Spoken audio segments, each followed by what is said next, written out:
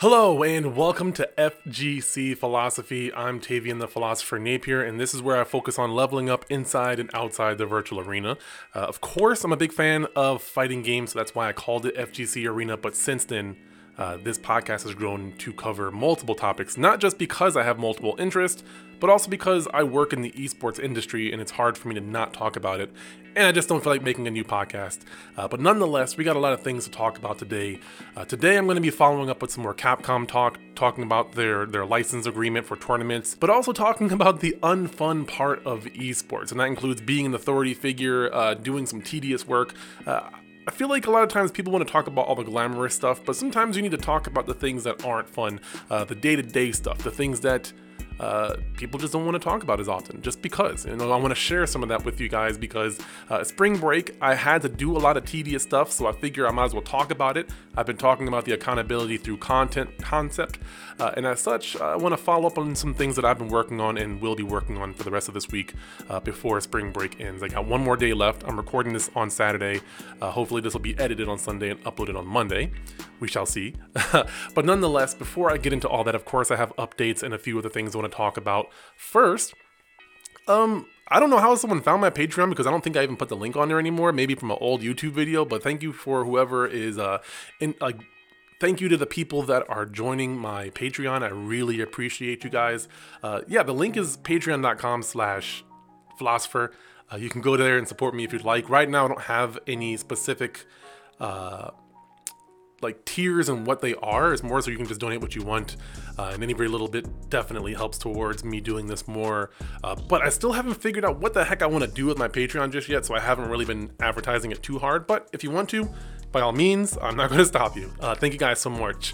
But also, I want to say thank you to someone who messaged me the other day.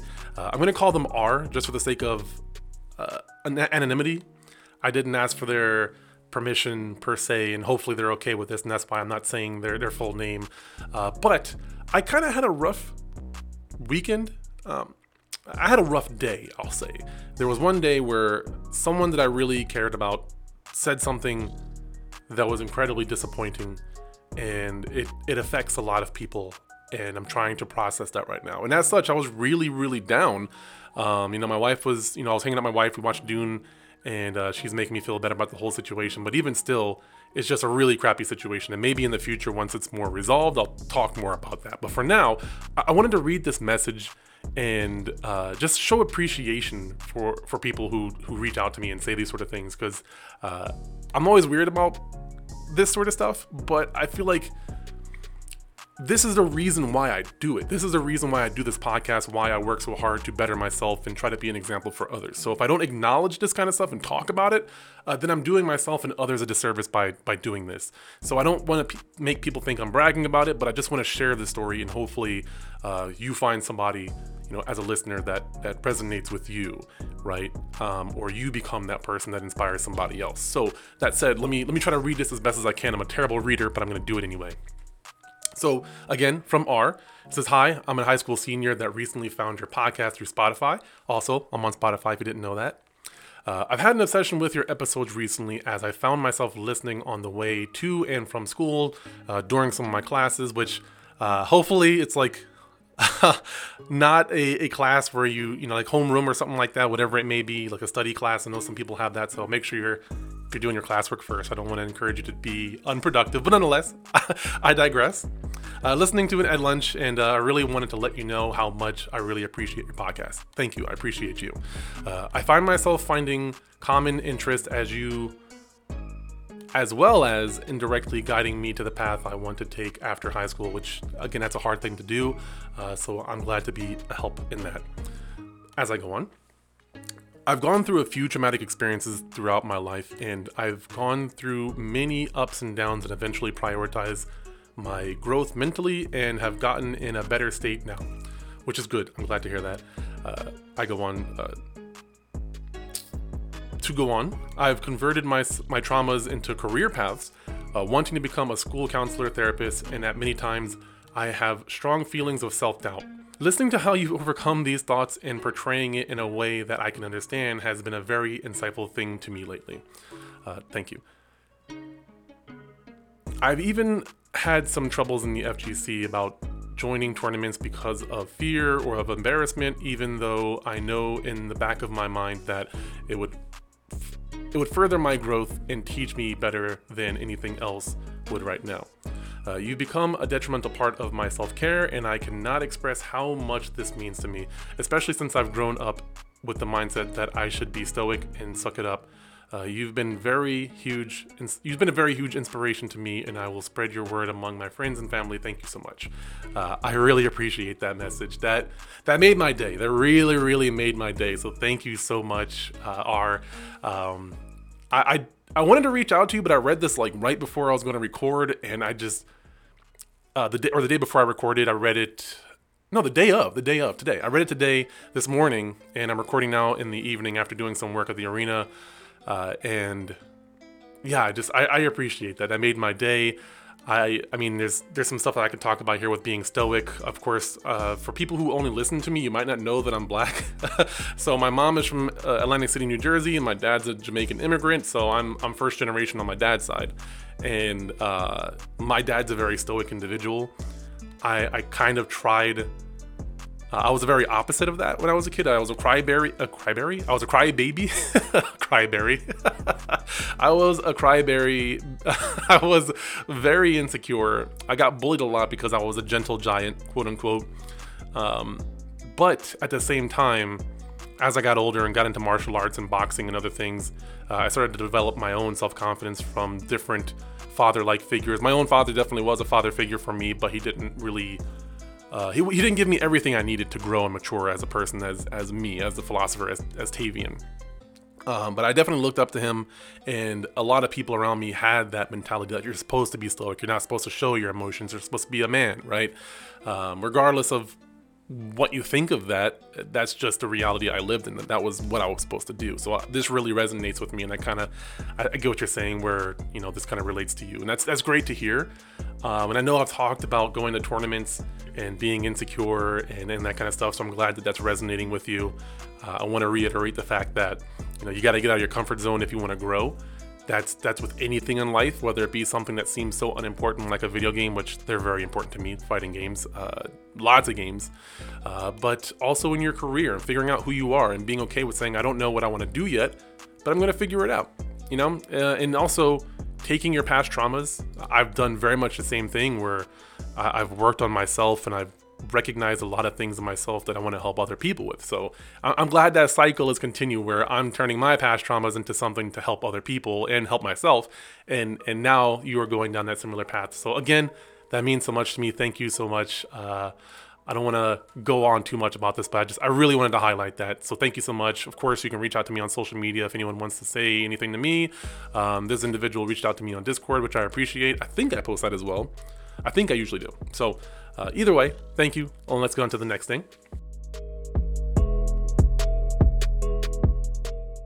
So a few life updates from me. Again, I'm on spring break. I think I mentioned that earlier. I still had a couple of side jobs, but for the most part, I've just been relaxing, doing a lot of tedious work, which I'll get to in a little bit. But also, one of the really awesome things is that I got to do my online local and I got to go to my actual in-person locals, both of them this week. I haven't been able to do it this whole semester. I haven't been able to do my online tournaments since the start of this semester, and I haven't really been able to consistently go to my locals since last semester in September. And I will admit that has really contributed to some depression and just, I don't know the word for it, but just missing my family, so to speak. And I don't think I realized how much it affected me until I got to go there and see everybody and play games and see my people on my online tournament. So also, I joined the tournaments. I joined the Street Fighter tournament for my online local. I wound up getting third with Karine the whole entire way. I'm a Fong main, but I'm trying to just get out of my comfort zone. Played Karine the whole entire way and got third place, and I'm really proud of my performance against some really strong players. And then I got second in the Guilty Gear Strive tournament, and I was really happy with that. The only person that beat me, they're a really strong Milia player named Teddy Treebark, and I don't feel bad about that at all. I definitely wasn't free. I ran into him early on in winner's side bracket. I had to fight his twin brother first, then I had to fight him. His brother Pace is actually a Kai main, Kai Kisuke. And after I lost, I basically 3-0'd everybody. Guilty Gear Strive is a best 3 out of 5 format, and I ran through everybody. And like I just had this very stoic, like angry murder face the whole entire time I played. I was like, I'm not losing until I get back to this guy, because he was the only person that I legitimately just wanted to fight in a tournament environment. I love tournament settings, scenarios, the feeling of it, the heart racing, the nervousness. I love all of that, because when you're in those kinds of situations, that's how you find out who you really are, and versus who you want to be, right?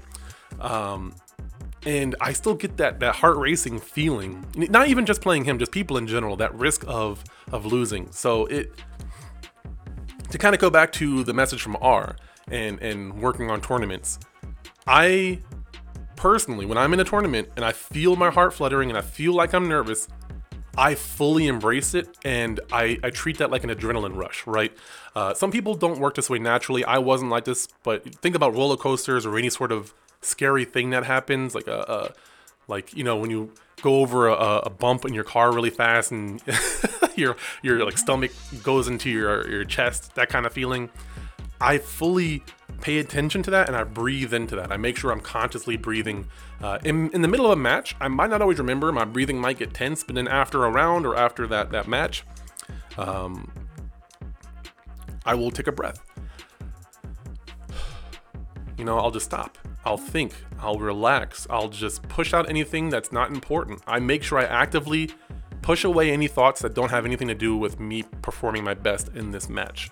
You know, whether it be if someone else is thinking about me, which to this part of my life, that's not really an issue, but as an example, that's something that I make sure I actively would do. Usually it's just analyzing and making sure I'm not over analyzing, and then trying to hone in on one thing that I can work on, and making sure my mind isn't just racing with too many possibilities. I tend to be an overthinker. So this environment where you have to control yourself. You have to be present, right? It is a test. And since I don't really get to go to those often, you know, I'm like, okay, am I rusty at this? How do I do at it? You know, how will I do at it? And I performed well. You know, I only dropped a handful of combos. I only made a few mistakes here and there that I immediately recognized, and I didn't get bothered by it or anything like that. But just where I am with this game for someone who kind of plays it on a casual level. But I play with a competitive mindset. I just put a casual amount of time into it, if that makes sense. So I really enjoyed myself. I played a bunch of games. I got to play KOF for the first time. That was really fun. I had a couple people like, oh yeah, I want to finally beat somebody in KOF. Only to like use my legacy knowledge to actually still beat them. So, you know, I'm 35. I've played a lot of fighting games, and I like to learn and learn quickly. So the people that are playing me, it's like I can't memorize a bunch of combos, right? But I have neutral. I can play pretty good neutral, and there's characters like Robert Garcia, that's basically a Shoto. I can play a decent, you know, game without having crazy combos. So that was really fun to do. I'm just really, really happy about that. And then the same thing with playing Karin and Street Fighter. I love hit confirming. It is like a zen mindset to just one button into a special, into like a really hard to do combo. It is just being technical in just such a pure form. It's like pure technical and level of skill. Maybe not super creative to some extent. I think the creativity comes in the movement and the timing and stuff like that. But once you get that hit, it's all mechanical, all technical. And I love that. You're just in full control. And you just got to make sure you do your thing right. And the other person gets punished for throwing out a button wrong or blocking wrong. That kind of stuff is fun. Whereas Fong, he's a very creative character to me. He's like a completely creative outlet with some discipline mixed in there. So, yeah, that has been very, very great. I'm trying to think if there's anything else. Oh, of course, Elden Ring. My friend bought me Elden Ring, and I've been streaming that. I streamed it a lot during spring break. Now that spring break's getting over, I might not get the chance to stream it as much. But I'm definitely going to stream it today after recording this podcast, so I'm really excited about that. But yeah, I've never been a big fan of the Dark Souls games. For those who don't know, Elden Ring is made by the same people who made Demon Souls, Dark Souls, Sekiro, Shadows Die Twice. Essentially, it's like a role-playing game where you die a lot, and it's just like brutal with how hard the game is. And for the longest time, I had a different kind of mindset with these games, but I also think that this game in particular is probably one of the best ones, except for maybe Sekiro. I think Elden Ring is just a beautiful looking game, first off. And then second, the way it plays is more open world, and you get a horse. I love any game where you get to ride a horse. That's just me. I don't know. Zelda, Horizon Zero Dawn. What else? There's another game that gives you a horse. What is that game called? Ghost of Tsushima. Yeah, that's another game I'm going to be streaming after this for sure. I love those kinds of games, but it's also I get to play as a samurai build, using the samurai build if you are familiar with the game at all. And I fought this one boss like probably 50 to 60 times within 2 days and finally beat this dude, and it just felt so great. I posted my reaction on Twitter. The mindset that I had getting into this, because my friend bought it, I was like, you know what, I'm gonna stream it for you, buddy. I'm gonna just play this game and just suck it up. But I went into it with a fighting game mindset where you just take your L's and you learn from your experience. You take your L's and you learn from your experience. And that's all I did, and I haven't had a bad time with the game. Like, there's some times where I lose a boss fight and I'm just like, son of a bitch, pardon my French, but I get like not mad, but just you put in a lot of work and then all of a sudden something like you don't get the result that you want. You're gonna have a reaction to it, but then immediately I'm like, okay, well, what did I do wrong? What can I do better? And if I get to the point to where I'm just like, okay, I'm just gonna go move on to something else, then I move on to something else. There's tons to do in the game. It's so open world that you're not restricted to having to fight this one boss to make progress. There's one boss in particular, the one that I was talking about. His name is Margit the Omenfell. They all have crazy names. The game is wacky. It's like Guillermo del Toro made the monsters. It is insane looking. But yeah, it's a really fun game. There's a lot to do in it. It's not super linear, which is good. It also doesn't spoon feed you. I personally looked up a few things just to make it easier myself, because I'm trying to have a good experience. So I will look up things when I want to look up things, but I'll also just play the game. And then this is one of the games where I don't care about spoilers or backseat gaming, so people try to give me advice and help me out, and so it's kind of interactive versus a story-driven game. This game does have a really rich story. I just don't care. I'm catching it as I play it, but if there's spoilers, I really don't. Whatever. So it's just way more interactive for me to be able to play this game, and people can talk to me and share their experience, and they want to see me beat a boss, and they see me react, and that's fun for them. So it's been a really great game to play during spring break. It came at a great time. Shouts out to Chef. I call him Chef. I've known this guy for like 20 years probably. I've never met him in person, but he's one of my best online friends. I kind of fell out of touch with him when I started getting really big into personal development. I had to work on myself, and I just dropped video games and the internet for a while. But he stayed a friend. We got back in touch. One of our mutual friends passed away, someone I worked with that I kind of introduced to our like gaming group. During the pandemic, he passed away. And so I've been reaching back out to my old gaming buddies and trying to just have fun with them, like reach out to them once a week or whatever. And I'm glad I have, because I've gotten to rekindle some friendships that I haven't experienced in a while. And because of that, I have this game now. And we both play it. Sometimes it'll help me out. It's cooperative to some extent. So yeah, Elden Ring. If you have an extra $60, I recommend it. Otherwise, just waiting for it to go on sale. I don't personally buy games when they come out. I'm not spending $60 on a video game nowadays. I got a wife and kid. I'm not doing it. I'm just not. But if someone's gonna buy a game from me, you're damn right I'm gonna play it, and I'm gonna try to enjoy it, and I definitely have been. So again, I do recommend it. If you're a big gamer and you have some extra money, go get it. If you don't have a good level of patience and you can't lose a lot, on one level, this game might be good for you to help you work on that, but probably just avoid this game until it's really, really cheap and you want to try it out, because it does look beautiful. I got it on PC. If you're interested in doing co-op, I might help you out, or I might join your world, or you can join my world, depending on like how I feel. Try not to be too prideful about it. But yeah, it's a fun game.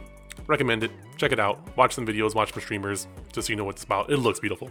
All right, so in another update, one of the things that I talked about on my stream, and I just wanted to re-record it. I didn't feel like using my stream version of it because I've had more time with this now. And this is something I had thought about for a while. I've been thinking about it. It was recommended to me by a doctor. And I said no for about a year. And recently I went back 2 weeks ago, almost 2 weeks ago, not quite 2 weeks. But I started taking antidepressant medication. And I feel very conflicted about it. Like right now, I feel fine about it. Talking about it is a little bit harder. I'm finding myself to be more resistant to it. But for a long time, and I still believe this, I think it's important to work on yourself. So I've dealt with my depression with no medication my whole entire life. And I've had, bouts that pop up here and there. I have avoided my whole life dealing with any sort of self-harm or anything like that. I never even really did like any cutting. I've had friends that, cut themselves and stuff like that, not to end their own life, but just to feel something, I don't know if you guys have had that friend or have been that person, but I never was. I didn't really think that was beneficial. But at the same time, there are certain kinds of people like myself who still have, I don't know if this is a term that I just call it or if it's something else, but essentially like passive suicidal thoughts where it's just it's so casual that you're used to it. It's almost like a morbid sense of humor. But when you have a wife and kid, it's a little bit more important. And I've been talking to my wife the whole entire time. I make sure like if I have these sort of thoughts, I share them with her. I'm very open about it with her and like some of my close friends as well.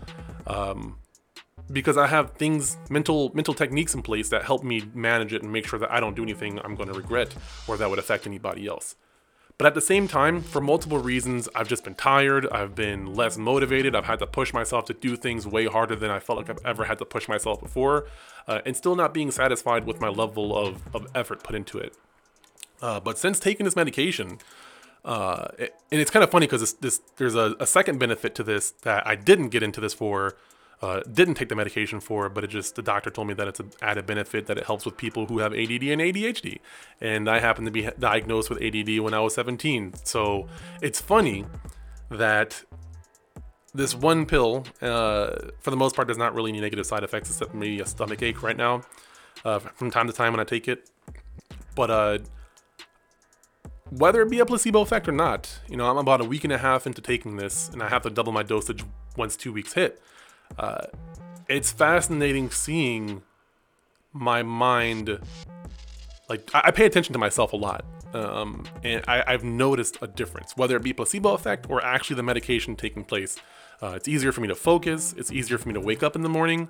Usually when I wake up in the morning, it's like a waking dream for about an hour or two. It's like my dream is still happening in my head, but now when I wake up, it's like I had a dream and now I'm awake.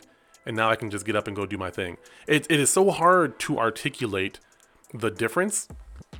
But I'm glad that I've worked on myself for so long, because I don't want to be dependent on any sort of medication. But I am glad that I'm here taking this now, because I'm able to recognize and appreciate what this pill seems to be doing for me. And I'm supposed to notice the full effects within a month.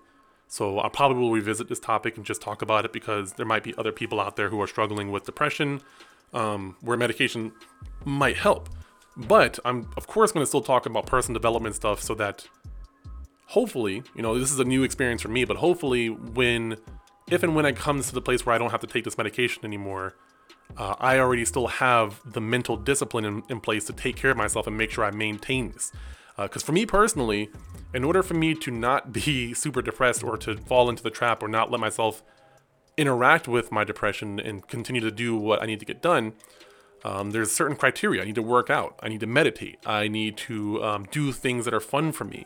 I need to learn and grow, like see some sort of growth. Those are criteria that I've recognized in myself that brings me joy, that brings me fulfillment, and it helps me avoid this state where I just don't feel like life really matters.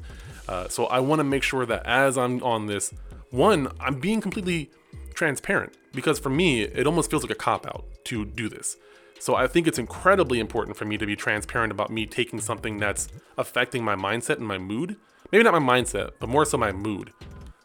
I don't know enough about this for sure. I asked the doctor a bunch of questions, and he had a limited amount of answers. I don't think he knew as much about it or wasn't expecting me to ask as many questions.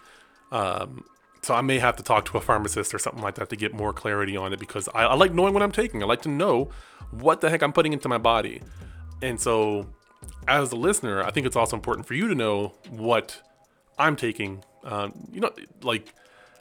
think it's important for me to clarify that I'm taking an antidepressant, because if I'm just randomly way more happier, it's like those models that say, oh yeah, if you do this lifestyle, you're gonna be in shape, but they're taking like liposuction and surgery and stuff like that. You're not being authentic. So maybe taking medication might be helpful for you. I'm 35. I've lived a lot of life and I've worked on myself for a long time. But that doesn't mean that someone younger than me can't take it. So I want to have that clarity. It's kind of hard to talk about, but I truly believe that transparency is the best thing in this kind of situation. And I'm not ashamed of it. It's a little bit hard for me to talk about. Maybe it's a little embarrassing. I don't think shame is anywhere in there. But yeah, so, if you have any experience with antidepressants, if it's something that you've taken, I'd love to hear more about that and have that conversation, whether it be, digital or have a voice call or something like that. I'm still new to this. I've never really been a big pharmaceutical kind of guy. I'm not anti-vaccine or anything like that, but from my point of view, you take care of your body takes care of you. And I have, since this pandemic, not done a great job of taking care of myself. And so I need some supplements that are going to help my emotions. And so that's where I'm at this point. So I'm still learning. I'm still growing. But now I have kind of like a little bit of an aid to help me along that journey. Okay, so moving on to things that I'm listening to right now. The main thing has been Harry Potter and the Goblet of Fire. At this point, I'm on chapter 24. Harry has the egg, has already defeated the dragon or gotten the egg from the dragon, is trying to figure out how that works. And I gotta say, there's just so much more in the book than in the movie. Again, I'm not hating on the movie because I read the book. I'm not trying to become a snob, but I do think that comparing the two is fun to talk about, right? And I'm glad that I'm getting into this because I get to appreciate a story that I liked just from the movies. But seeing the source material or listening to the source material has been very enjoyable. I do like the world of Harry Potter. It's very messed up. There's a lot of plot holes here and there. But it's fun. It's a fun story. It's very interesting. Again, I don't really get into the politics of J.K. Rowling. I know a lot of people have one way or another about things that she said or people believing that she said things. But in terms of Harry Potter, I've watched the Magical Beast movies, at least the first two. I think there's only two right now, and then there's a third one with Mads Mikkelsen. This guy has changed, this Grindelwald guy. Every single movie, he's been a different actor. Actually, in a second, I'll talk about another movie that has a Grindelwald actor in it. But yeah, so I have been listening to the Harry Potter Goblet of Fire book. I really enjoy it. So a friend of mine, he listens to the podcast as well and recommended me to get an app for listening to the Bible, because I had recently talked about atheist versus Christian debates. For those who don't know, I think the term is atheist agnostic. I have no intentions of ever getting back into religion, but I grew up Christian and I wanted to read the Bible as an adult. When I was younger, I went to church a lot. I had read like children's Bibles. We had like a whole collection of hardback stories like Moses, and the whale one, was it Jonah? I don't know. There's a couple of them, but I just wanted to re-listen to the audiobook, or I wondered if there's an audiobook. So he recommended an app, but then I was like, wait a minute. I wonder if Audible has it for free.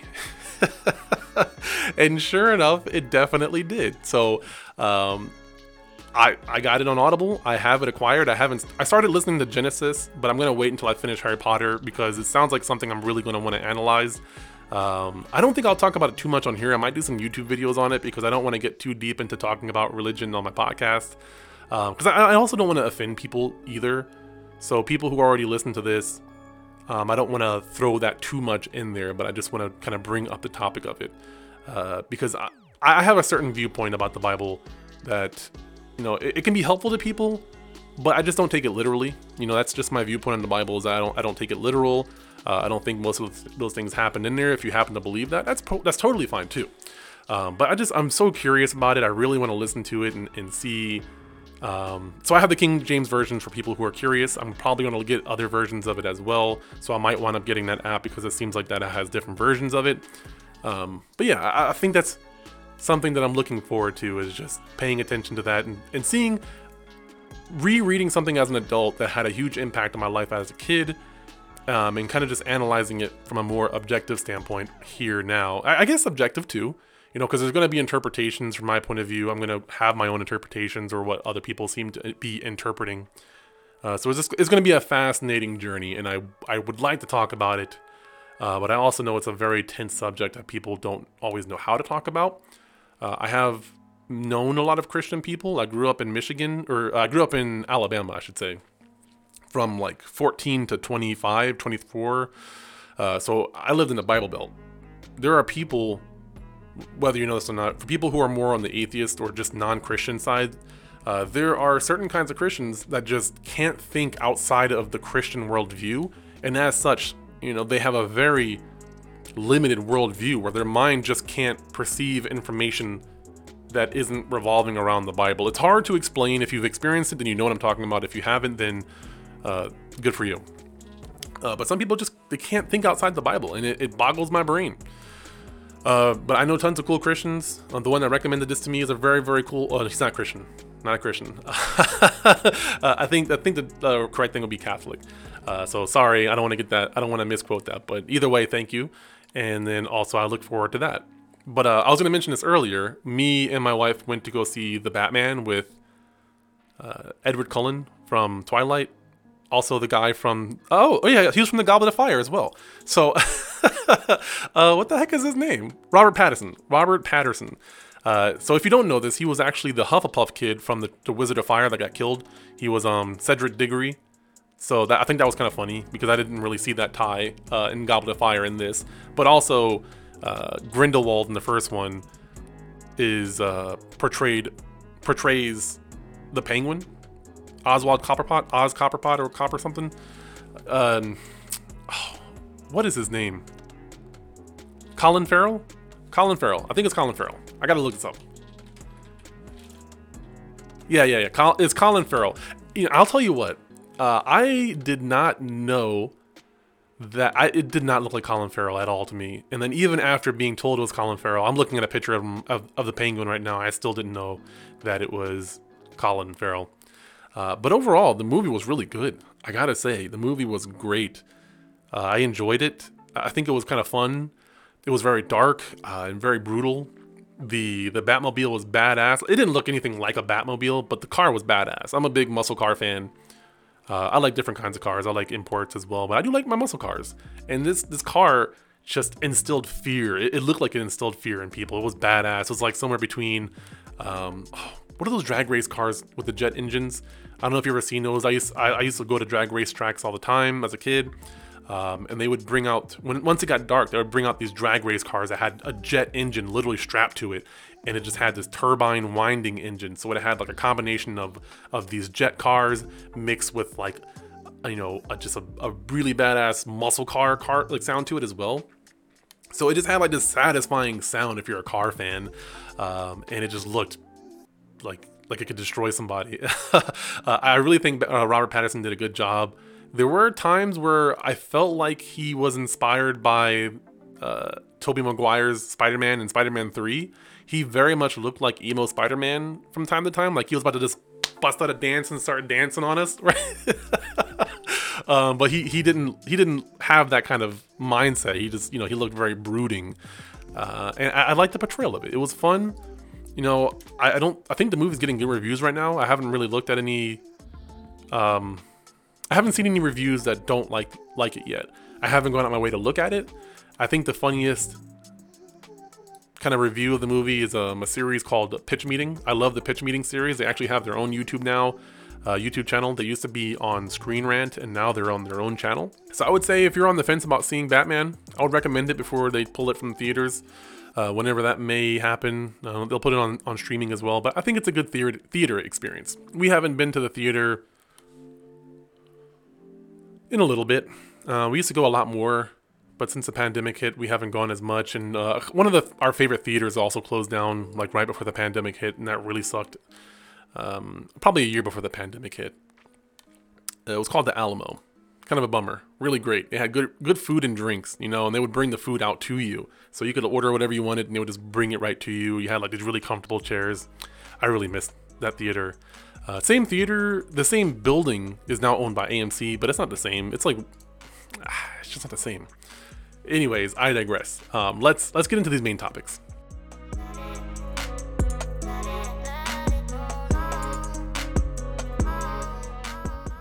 All right, so for those who may or may not know, I just want to briefly bring this up. I don't really want to talk about it too much because I think that this is standard stuff for me, and I just want to hit some points, and I will post links so that you can check it out on your own. But essentially, there are these tournament license agreements. So tournament organizers, people who are hosting tournaments, in order to use the IP of a game developer for certain kinds of games like Riot's League of Legends and Valorant, Overwatch, they have this contract that you have to apply for, this application you have to apply for to use their tournament, and there are restrictions within it. And Capcom came out with one specifically for Street Fighter V, and I'm sure it's going to extend to Street Fighter 6. I think they said specifically Street Fighter 5, but they're probably drafting it up now and working on it to prepare for Street Fighter 6, which they already announced. Street Fighter 5 it's already on its way out. They're going to be announcing and showing more of Street Fighter 6 this summer, probably at EVO.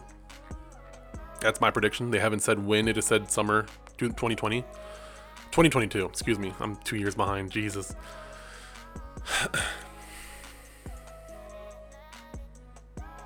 But yeah, a lot of people in the FGC are just not happy with this whatsoever. And there are some people that I feel like are overreacting and don't even know what they're talking about. And there are other people that I think this legitimately affects. The main things that I want to bring up are the fact that they have really terrible cap on the prize pools. So essentially, normal terminology is you can only have so much winnings for players in a tournament, in one tournament specifically, and then so much given out from all of your tournaments throughout a whole entire year. For Capcom, it is 2,000 for any individual tournament and 10,000 for the whole entire year. And that's incredibly low. And my concern with that is the fact that the FGC already has a stigma that it's very poverty. Okay. It's like, broke, it's very grassroots. Some people love that aspect of it, that it's very grassroots. I like that aspect of it, but there are tons of people who have been putting a lot of time and effort into these tournaments, organizing it and competing in them, that I think this is hurting, because there are a lot of players that this is basically their career, and sponsors pay them to go out there, or they spend their own money to go and compete and make money off these winnings. By doing this, for people who are specifically competing in Street Fighter, and probably only Street Fighter, they're limiting how much money they can make outside of tournament sanctioned, outside of Capcom sanctioned tournaments. So if it's a tournament like Combo Breaker or EVO or CEO, Frosty Faustings, they have to have a hard cap of $2,000 in payouts. And I don't think that's just for first place. I think that's total. They're working on revising this. They made an announcement saying they're revising the agreement because it's very vague in a lot of ways and people are trying to talk about it. I'm also going to have a link to Ultra David's breakdown. If you don't know, Ultra David is also a lawyer on top of being a commentator and an analyst for fighting games. There are some people who are annoyed at it because he is technically employed by Capcom, but this, in my opinion, the breakdown does seem pretty unbiased. He got called out for some stuff and added some more things saying that he was paid by Capcom. Most people already knew that, but he clarified that after being called out for it. But nonetheless, it's going to be there. That's the closest thing we have to somebody in the FGC who's a lawyer that can break this down and kind of talk about it. But again, it is very vague. I will have a link to the license as well so you can look at it. If you're a tournament organizer, I highly recommend that you apply for this. I'm going to be applying for it as well just to make sure that I'm covering, crossing my T's and dotting my I's. We're not going to hit this cap. It's not going to affect me for the most part in any kind of way. I might have to work on my branding a little bit more because there are specific branding things that you have to do. But the average individual is not going to hurt. But for people like Combo Breaker, EVO, NLBC, these weekly tournaments that might get a lot of money from paying out from Matcherino, which again, it's a very vague, we don't know if Matcherino and stuff like crowdfunded prize pools technically count towards it or not. And also charging admission for events because of the nature of fighting game tournaments is going to be very hard to challenge a tournament organizer for charging for spectating these games because they have so many games that they're covering. It's not specifically just for Street Fighter V, so they can't really regulate that kind of thing. So there's going to be loopholes for tournament organizers to deal with some of the crap that they have to deal with, but it's also just incredibly stupid. I personally think that Capcom must have a lot of confidence in their own tournaments.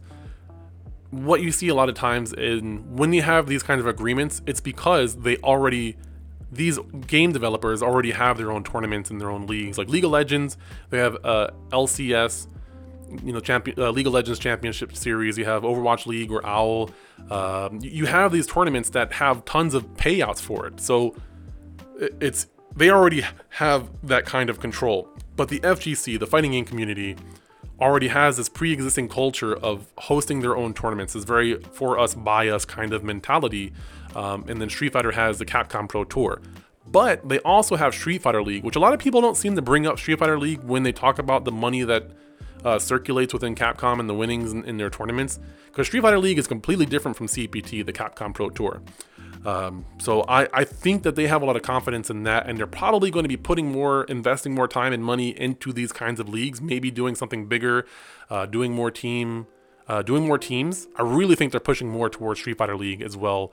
I could be wrong, but I think they're trying to do more with teams rather than just one-on-one games, because team games tend to get more attention. If you look at any other game, Rocket League, League of Legends, Valorant, Overwatch, they get more views than the average fighting game. So I think that's why they're getting into this. Again, it doesn't affect me personally too much. I just have to make sure I cross my T's and dot my I's. And again, I urge you guys, tournament organizers, to do the same thing. So that said, let's move on to our last topic of the day.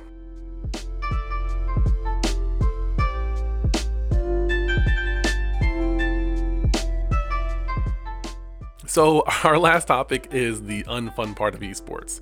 As you guys know, I have 4 jobs. The main 2 that I'll talk about today are going to be, my college esports. And again, I'm on spring break, so this is a good time to get some spring cleaning, so to speak, done with the computers. I got done from the arena today and the other day as well. And I had to update 32 graphics cards on all the PCs. For some reason, somehow, I'm not IT, but I have the mindset that if I can do something and do it faster, then I'm just going to go ahead and get it done. And so I have to preface a lot of what I'm going to talk about with the fact that we do have some IT. They do support us. They have an employee who transferred to a different department, so they're down a man. I basically have 2 people that can help us, and they support a whole bunch of other departments as well. And I also have to submit a work order anytime I have an issue, and I just feel like a lot of this is incredibly time consuming. I can do a lot of this on my own. It is not in my job description to do this kind of stuff, but I'm not going to wait a week for you to update my graphics cards when I can just do it myself and get paid to do it. So, I sat there, updated 32 graphics cards because they had never been updated for some reason. In the past, I guess our IT just never thought to update the graphics cards. Some of the issues that we've been having with production and the videos may have been because of this. So if this fixes some issues, then great. I also had to fix some other stuff. Like there is a program called GG Leap that some of these computers have, the 32 PCs, and it just wasn't working properly. So I had to reach out to customer support for the program. They had to walk me through some stuff. The first person couldn't really help me and assess what the issue was. And then the other person found the workaround and then, remote logged into 2 or 3 of the PCs and fixed those. And then I was like, okay, I can just do this myself. What do I need to do? Like, how do I fix this? Right? That's just how I am. Tell me how to do it so that I have the knowledge. I think that's why I have so much job security, is because I learn how to fix everything myself. Even if I have to eventually pass it on and delegate it to somebody else, I just have a lot of knowledge up here because I just troubleshoot stuff. I Google things. I try to figure out how to fix stuff if no one else knows how to do it. And I'm not going to wait a week for someone else to go do it, submit a work order, and just sit here and wait and deal with this issue when I can just figure it out myself. So yeah, I've been sitting here and working on these PCs and just restarting them and trying out things and Googling stuff, but then finally got all that fixed, and it feels good. It's very boring work, so I was listening to podcasts. Normally when I'm doing esports stuff, I can't, I'm watching video games or I'm managing people and delegating, so I can't really listen to podcasts or watch YouTube videos. But for a lot of this, I just had, I was listening to Harry Potter, or listening to some of my atheist Christian debates, and just getting this done, and then also talking to tech support and trying to do all that. And it's just, it's not very fun. It's not very beautiful. I've got to sit down and I'm going to make some overlays for our production as well. I got Photoshop work. I know how to do Photoshop. I know how to make things simple, minimalistic. I don't know how to do all the fancy things. I do, but it's more time consuming. But I can make some minimalist overlays and make some things look nice, and then I also have to put it into the program called vMix and get that ready for production and delegate that. So yeah, a lot of times when you're working in the esports industry, what I recommend, depending on if it's a physical or remote location, to turn this into some advice, you got to do more than what you're asked. You have to be willing to learn more than anybody else around you. If you want to be valuable, if you want to actually get a paid job in the esports industry, you got to understand that you need to know more than everybody else around you, or you have to at least be able to do more than most of the people around you. Okay, so to understand, like to break this down, I know how to make overlays. I know how to run multiple programs that are streaming like OBS, Streamlabs OBS, vMix. I know how to commentate multiple games to a decent degree. I know how to be professional and present myself and talk to non-gamers. I know how to talk to gamers as well. I know how to learn games and mechanics very quickly. I can learn games and play games and compete at a decent degree for most games. Including Rocket League. You know what? I'm going to say Rocket League is probably one of my worst games, even though I coach it. Me playing it mechanically, I'm still trying to work on that. It's a time-consuming thing. You got to put time into it. But League of Legends, I can understand to a decent degree. Most shooters, I'm okay at. I think I'm trash at them, but I'm okay. Halo, I'm okay at. I'm actually pretty good in Halo, apparently. But I can play multiple games. I can also teach people how to do things, which is incredibly important. I also know how to analyze people emotionally and logically and break down what they're doing. So when I'm either commentating or I'm coaching or I'm just talking about business, I can break down things because I've talked to people for so much. I have a lot of skills that I've acquired over the years, and that's something I really recommend you do. Learn and do more and be able to know more than most of the people around you, and you're always going to be more valuable than the people around you. I don't say that to be arrogant, but I've worked for a long time. You know, I have my bachelor's in animation and game design. I've worked in GameStop and sales for 6 years. I've done commentary. I've written articles for game reviews for several different websites and had some really good hits on those. You know, I've been making content for years and podcasting and talking and public speaking. These are all skills that I've developed that I sucked at. I was trash at before, and I had to get better at it. So again, I'm not the best at any of these things, but it's kind of like a lot of people say, you know, master a skill. And I think there's a lot of truth to it.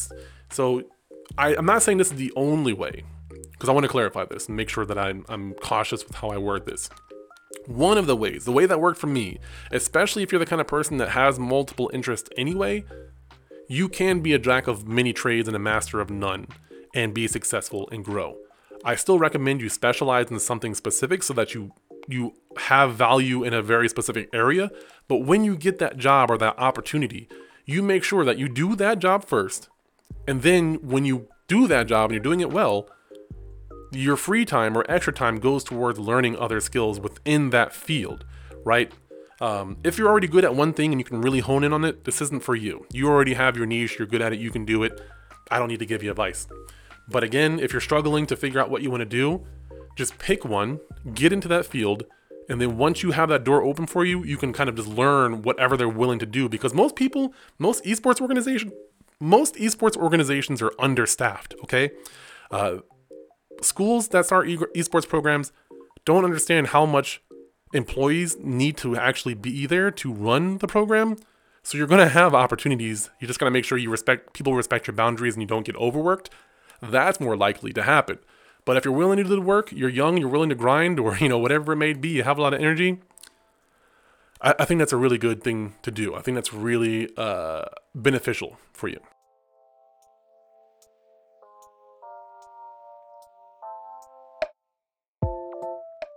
Another unfun thing I want to talk about is having to be an authority.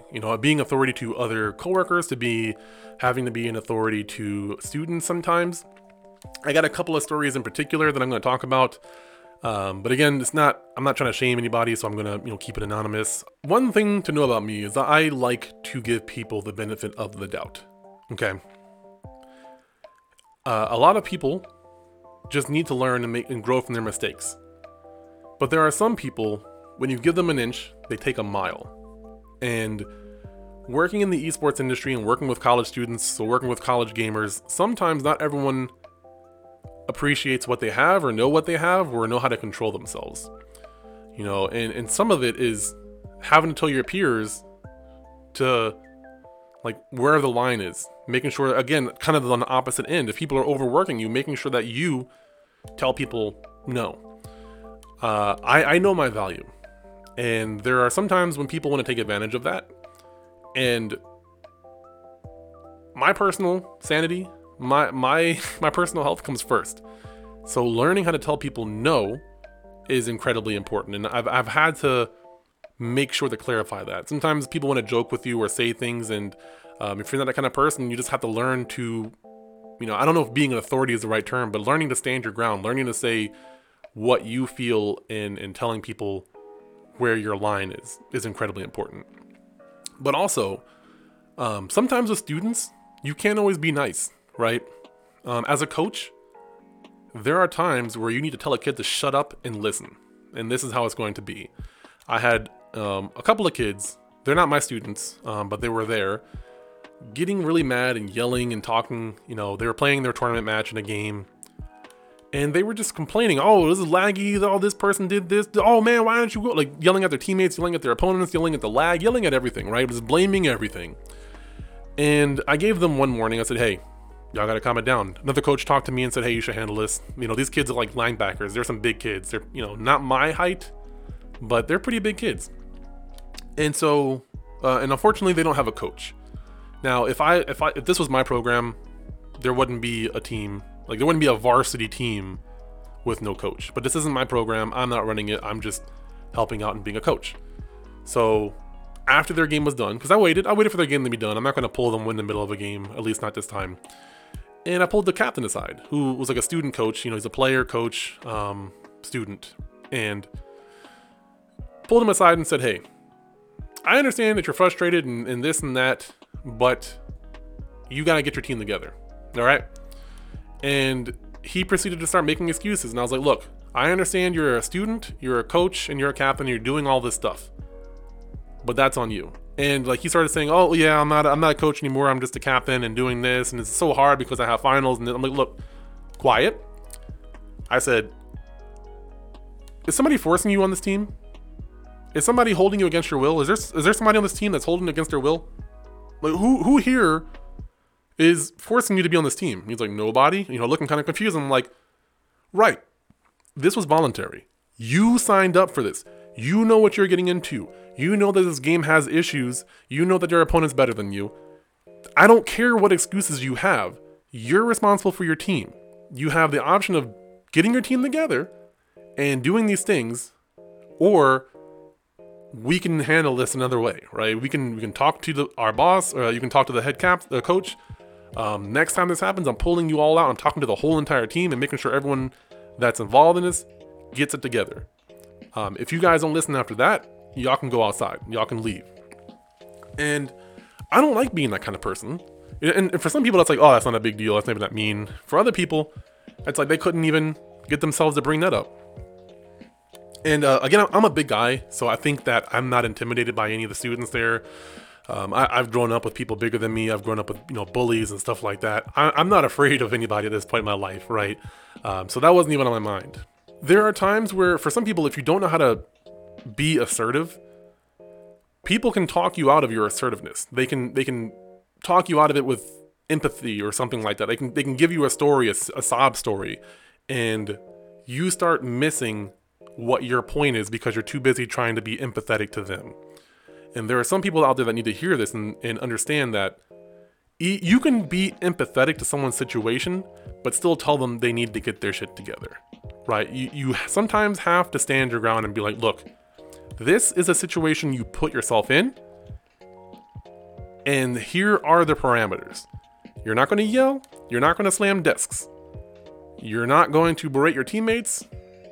And your team, you're not going to allow your teammates to do any of this either, because it wasn't really him. It was one of his players. But I'm trying to make sure I'm personally trying to respect the chain of command. This is a student, and I'm trying to give him a learning opportunity, right? My logic is, here is someone who has taken responsibility. I am going to make sure that he is the person that fixes this issue. If he doesn't fix this issue the next time I'm there, then I fix the issue. And if I don't fix the issue, then, again, this isn't my program, so I'm not going to make the final call, but I'm going to share what my suggestion is. And whatever that captain does after that, I'm going to be like, okay. But if on my watch I do see these things, they're getting kicked out. That's something I can do, that I've been given the liberty to do. I might not be able to disband them or anything like that. Not saying that I would, but within my power, they don't need to be there distracting the rest of the players, distracting my players, and distracting me. Great kids. I think all the kids that I'm talking about right now, they're good. But you gotta have integrity. You gotta stick to what you believe in. And for the people that listen to this that don't always know how to be assertive, that are shy, again, it has to do with getting out of your comfort zone. But in these kinds of situations, it's important to have a very fine, very visible idea of what the rules are, what you're going to tolerate and what you won't tolerate, and making sure that regardless of what people say, that you understand and stay true to that. There might be some wiggle room here and there, and that's per person. But a lot of times you got to learn how to recognize excuses in people and when that is totally irrelevant from what you're saying. It's not fun. It's not fun being that person to be like, you got to do this thing because I said so, because I'm the authority figure. I never liked people who are like, do this because I said so. And the thing that I'm concerned about is that this person may not fully ever understand what the heck I meant or what I was saying. And that would be a shame. But, in the future I'll find out, and maybe I'll give an update on that as well. Keep it vague, of course. But yeah, I think it's important to learn how to be an authority, to learn how to be authoritative, to learn how to be assertive, right? It might not be someone that is your superior, or I can't think of the term. Someone who is a less status than you. You're in charge of them, right? It might not be like that. It might be a peer. It might be a friend. It might be a family member. But you recognize something, or you recognize that someone agreed to do something and they're not actually doing it. It's important to have integrity and hold them to that standard. It's important to hold them accountable for what they're doing, and making sure that you are clear about that. Sometimes you're put in that situation and you got to hold firm. And so hopefully that is helpful for you. That said, the last thing I want to mention, of course, all the social medias. You can follow me on there. I should have links down below. Of course, I talked about this earlier. I got to actually plug this during the time of talking about audiobooks, but you can go to TavionNapier.com/audible and get you a free month of Audible. If you're interested in audiobooks, I highly recommend it. The first option is the Plus version, where you can go and you have access to their Plus catalog. So there's tons of books on there, almost like Netflix, that you can listen to that's already on there. I talked about Viridian Gate Online as one of those books. If you want to get the Bible, that's one of the books as well, if you're interested in listening to the Bible. Or you can get the version that I have. I've had this version, for like 10 years. It's been called different names, but it's called the Premium Plus version now. This one gets you access to the catalog as well, but it also gets you a title of your choice, a free book token, I guess I would call it. And you also get exclusive discounts on different books as well, up to 30%. So that's really, really awesome. I normally just buy one book a month with the token.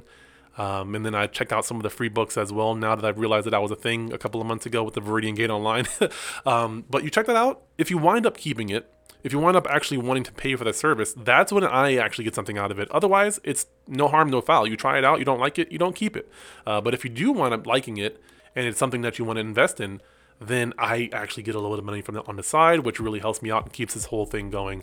So either way, we both benefit. And yeah, I appreciate you guys for your support. Thank you so much. Again, my name is The Philosopher, Tavion Napier, whatever you want to call me.